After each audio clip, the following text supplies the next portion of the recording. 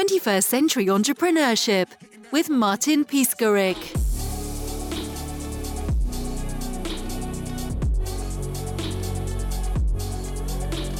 I consider myself an accidental entrepreneur. I started my company in New York City working for big corporations and big brands, 17 Magazine. I was part of the original group that developed the New York Times Digital. I loved working inside of companies. I was great in corporate environments.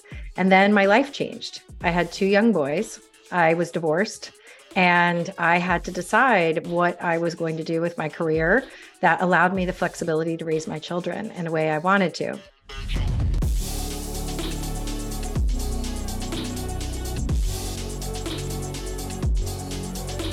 So I was fortunate enough to have some angel investors for 1 year.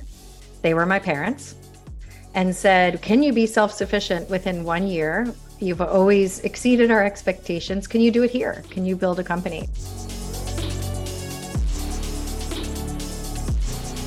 So I did not set out to be an entrepreneur, to be a CEO and scale a company. I have been focused on supporting my family, and this was the best route.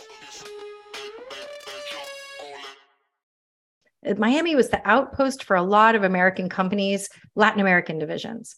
I was not a fluent Spanish speaker, but I had had a very good job for 4 years working for the second largest financial institution headquartered in the state of Florida at the time. So I had good corporate experience in Miami and I had some connections.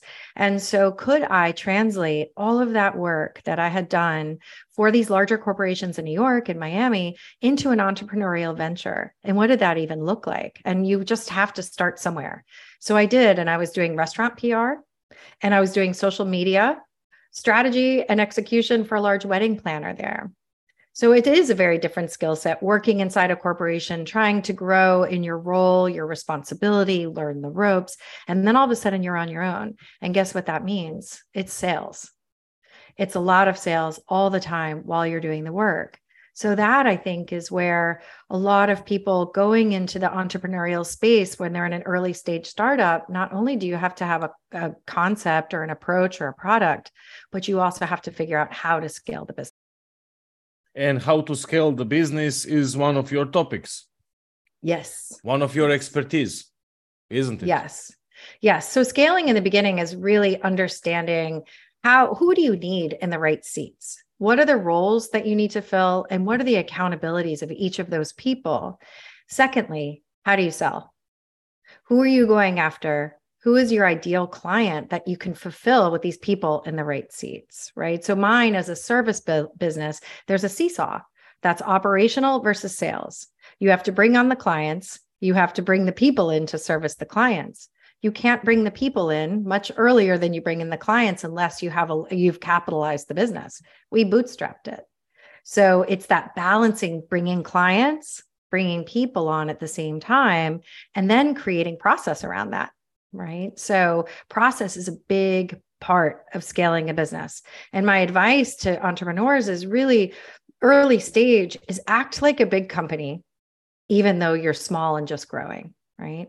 Get your financial model in order, use outside help if you need, and understand your cash flow position and what resources you have to scale, because you often can't scale without the funds. So that is a professional services firm with Wild Coffee. We're doing outsourced marketing strategy for clients. When do we bring on the clients? When do we afford the people? What does our pricing structure look like? What is our cash flow position? And trying to scale it that way, all while building process and culture in a distributed model as a single mom. So that part's always there.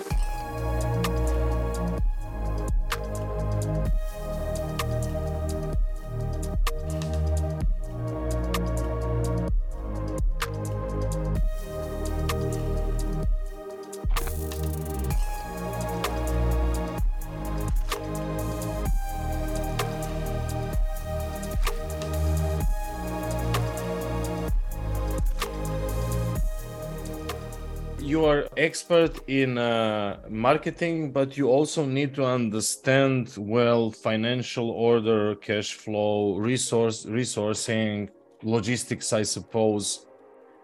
What's your business model? How do you make money? Well, it's my vision to transform the in-house marketing model. Today, in a digital-first environment, it is really difficult for companies to have in-house marketing teams to cover all the skill sets necessary to grow. So while coffee offers a fractional CMO model, right? Every company, we believe, needs a CMO, but they can't necessarily afford one. So we come in and do that strategy piece with CEOs and executive leadership teams. We put together plans and strategies. And then guess what? We have our own in-house creative agency and series of in-house marketers that you can use on a fractional basis to execute on those plans. We have many clients who actually do not have any in-house marketing folks, and they're upwards of $30 million a year in revenue. They outsource all of it to us. It's not only more effective from a cost model perspective, but you get all of the services you need under one house. You can't have them in-house. You hire 4 people, you still have 7 more people that you need that you haven't covered those skill sets or those needs for a marketing team. So go ahead. So it's outsourced. And I think that is the key for a lot of areas of business, right? I'm sure a lot of entrepreneurs outsource their CFO services and accounting and bookkeeping. They outsource their HR services. So we started a sister company called Wild Coffee HR. Same model. Everyone needs employee playbooks, recruiting needs, policies, and just general consulting. You don't have to have that team in-house. It's very easy to outsource your HR as it is marketing. And all of that is even better with new AI technology, I suppose. Yes, well, AI is playing an interesting role in the business right now. We were recently at the International Franchise Association show and doing some roundtable work and hearing how people are using AI and people are using things like ChatGPT. And at first, my team, I have a series of 5, 6 content writers in-house at Wild Coffee, and they were threatened by it. And they were sort of confused at the role of ChatGPT and the Jasper marketing overlay on it and said, are we going to lose our jobs? And I think absolutely not, first of all. And it helps people scale. I believe that it has quadrupled their productivity to get baseline content developed. And then you add a lot of the nuance, you add client specific goals, but it really gives you that foundation to work with and that initial research and development phase. AI from a marketing automation standpoint and data gathering perspective is really helping us understand at an individual franchise location, which some of our clients are, who's walking through the door, what interests them on social media, and then to build audiences based on that. So it's not a one-to-one in that case, going through privacy laws. It's really delivering relevant messages to relevant people that they would care about. And we're just getting such granularity with data that helps us be more effective for our clients and waste less money. And when you say we, what was the process from solo mother to we as a team? Did you had any specific daily routine? Is there sport involved, special focusing techniques? How did you cope with day-to-day life in that transformation period?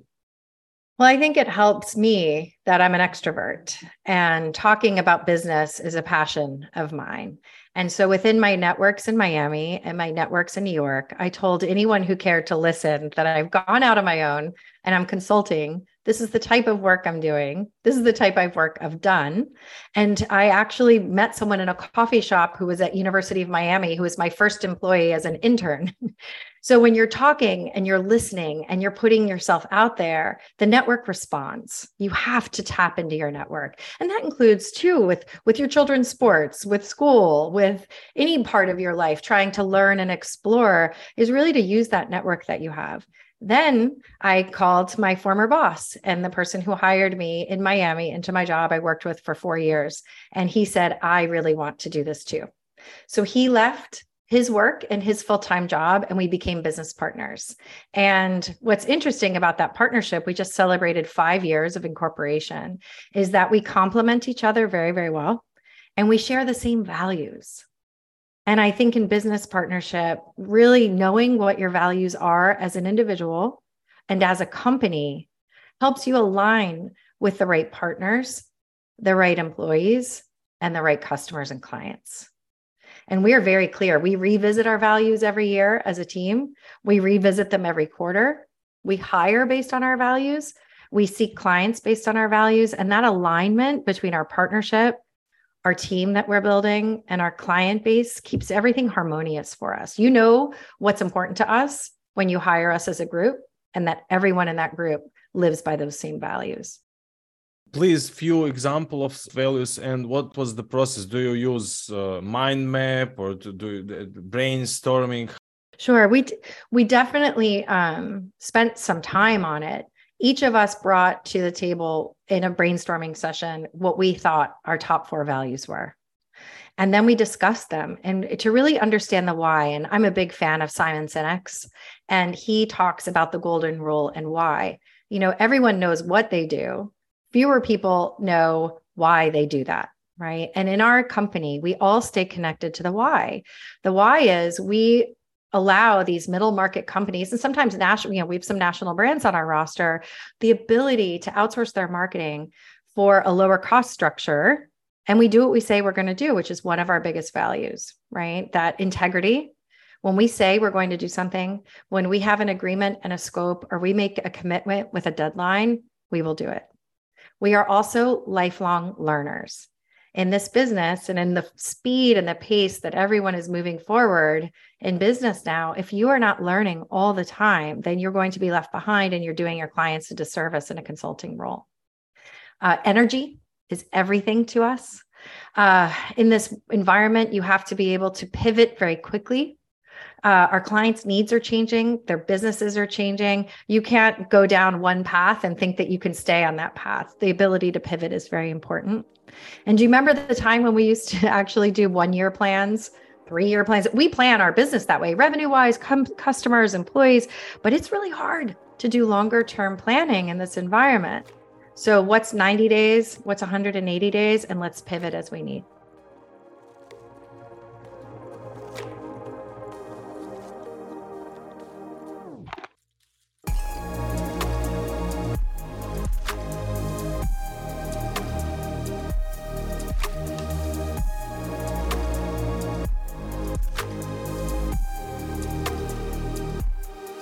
What was your daily routine? What was your mindset? What mindset you need to go through all of that and succeed?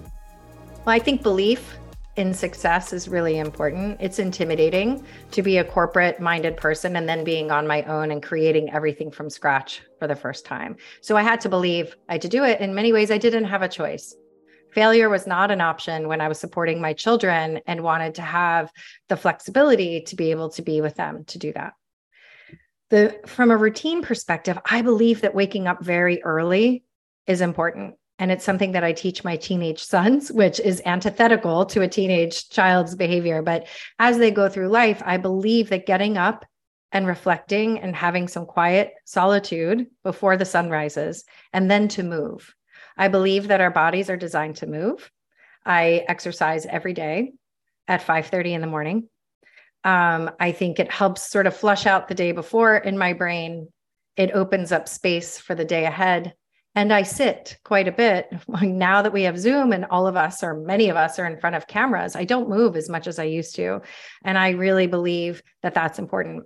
I also encourage with my team, because we're all sitting, to take clarity breaks during the day. I don't believe that we create enough space in our minds to innovate and think, because the speed and the pace of the information coming in via email, via chat, via request, via meeting is so structured and so voluminous that taking time to walk, to sit, to think, and they will actually block it on their calendars too. I'm taking 2 hours to research and think, and that's, our clients need that from us. But I believe that starting that day with consistency and a routine and moving and sort of creating some space in your brain has allowed me to then take a breath and say, okay, these are the 8 things that I have before 12 o'clock to do. I'm going to think until 1:30. I'm going to move again at 2. Then I'm going to pick up my children, go to sports, and then I reserved some time in the evening as well. So I did a split schedule for quite some time so I could be there for them in the afternoons. So that contact with yourself equals authenticity, among other things. And if I understood you well, for you, authenticity and transparency in branding and marketing are important things, important topics. How do you help clients achieve this in their messaging? And what do you think that authenticity is important per se? I think authenticity with branding is more important than ever. COVID stripped a lot of the veneer back. COVID stripped the fanciful, sort of inauthentic artifice away from brands. And people want to just know, is what you have and what you're saying something I can trust and right for me? So that is very important for us at the beginning of an engagement, working with a brand to really get to the heart and what we call the core message of who they are. And it's usually 3 to 4 words. Can you summarize a brand in 3 to 4 words? And that, for me, gets at the very, very essence of what it is. Then you build on positioning on top of that. Then you build on opening paragraphs and elevator pitches. Then you build visual and verbal identity on top of it, right? But that core message, we have a client who does tax preparing and bookkeeping for franchises. And it's a crowded market right now. But the insights they deliver and the people that they have to translate what comes out of those financial reports is their secret sauce. So their core message is your financial sensei. So it's something that is boring, but not boring anymore. Right. Exactly. Well, because most entrepreneurs don't expect that they're actually in accounting and HR when they start their own businesses, but that's what you are. Marketing is just one part of what I do, and it's what I love. But I am also in HR. I am also running an accounting team with an outsourced CFO, bookkeeping teams with my business partner who does a lot of that. And then HR. We're hiring, we're training, we're developing, right? So that's 75% of the journey. 25 is sort of my core capability and my zone of genius and what I've been very good at for a long time. But you have to be prepared to be very good at finance, accounting, HR, and sales. And I'm not sure that a lot of entrepreneurs anticipate that. Certainly I didn't.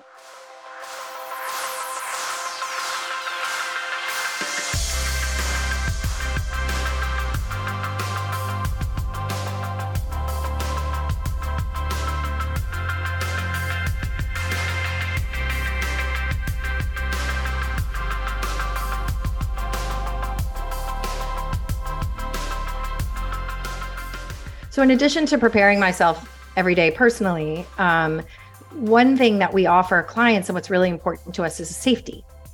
So when someone engages us for 6 months, 12 months, and we're responsible for all of their strategy, who's delivering that strategy and how do we ensure it's consistent across the organization?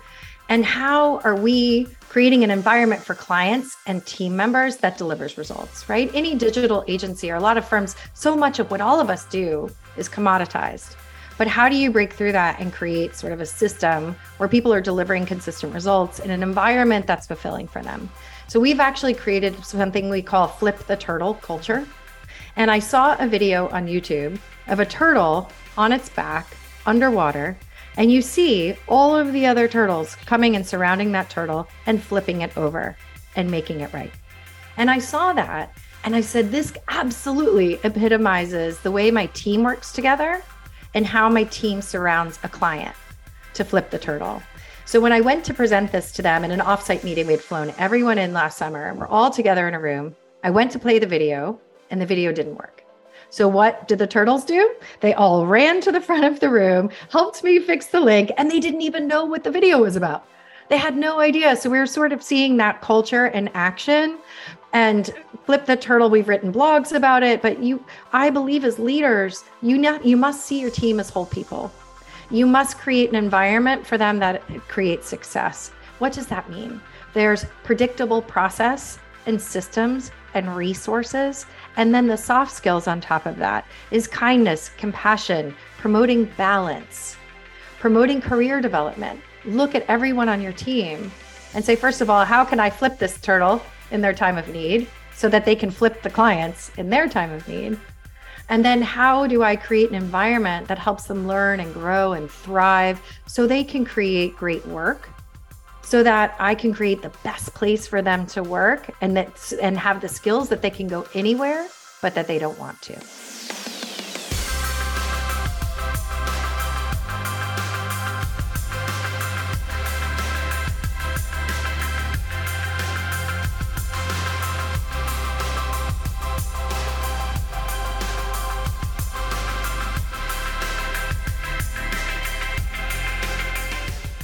When we're asking the team to take time to think, part of that thinking is going out and scanning the market. What are competitors doing? What is the latest in technology that would benefit my client? And one of those is using technology to actually build boats and allow customers to visualize what they would want in building a boat from scratch. So one of our clients is a national boat builder. And we went out and did a scan of the entire market, bringing these ideas to them so that we're transforming the way their customers are interacting with the brand, right? So to take that time to say, what is the journey of the customer of this particular client? How can technology address that? And how can I bring this to the client? And before they asked or set us out on this, how can we come to them with new ideas that help it enhance the brand and help enhance the customer's journey with that? So in a typical agency environment, you're given an assignment or an engagement, and we've tried to flip that on its head to say, we're an outsourced marketing team. So what does that mean? It means we're going to say everything we tell you we're going to do as part of this engagement, but we're also going to bring you innovation. We're going to bring you ideas. We're going to flip the turtle when you're on your back and you need that. And we're going to do whatever it takes. And it's the spirit of cooperation, innovation, thinking that helps in an emergency and also helps grow businesses with new ideas.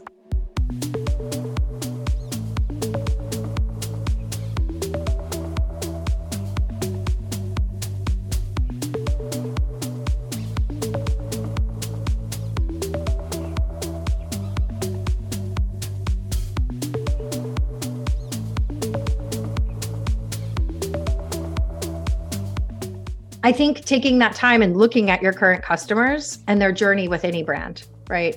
To say, how are they finding us? What kind of experience do they have when coming to our website? When calling our 800 number, right? When asking for more information. And that's a great place to start, is to really look across that spectrum of client touch points and understand how you're addressing them. Are you giving them the information they need in the format when they want it? Is it easy to explore? Are you easy to reach? Or do they get sent into an IVR, that they can't even figure out how to get in touch with a human if that's part of your business? But to really look at what a customer needs and how you're addressing that, and then what actually is the implementation of that.